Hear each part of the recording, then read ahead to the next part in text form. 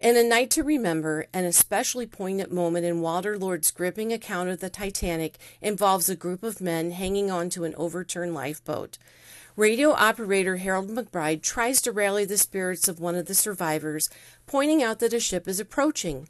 But this man who survived throughout a freezing April night cannot hang on any longer and succumbs just when rescue is imminent. As an educator, this story resonates with me. Teaching provides challenges not seen 20 years ago. Teen depression rates have risen, driven in part by social media, easy to access because of smartphones.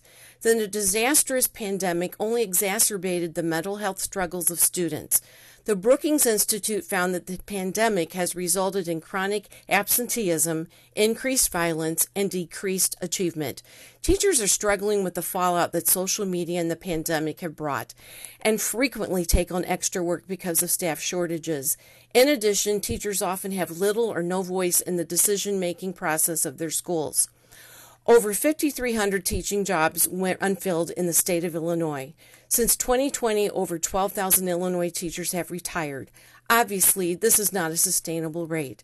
I have known both rookie and veteran teachers who felt like they were on a sinking ship, without any hope of lifeboats or rescue ships. There are no easy or simple answers to this potential catastrophe. However, giving teachers some life vests in the form of additional mental health assistance and increased decision-making would be a good start. I'm Lori Drummond-Cherniwchan, and that's my perspective.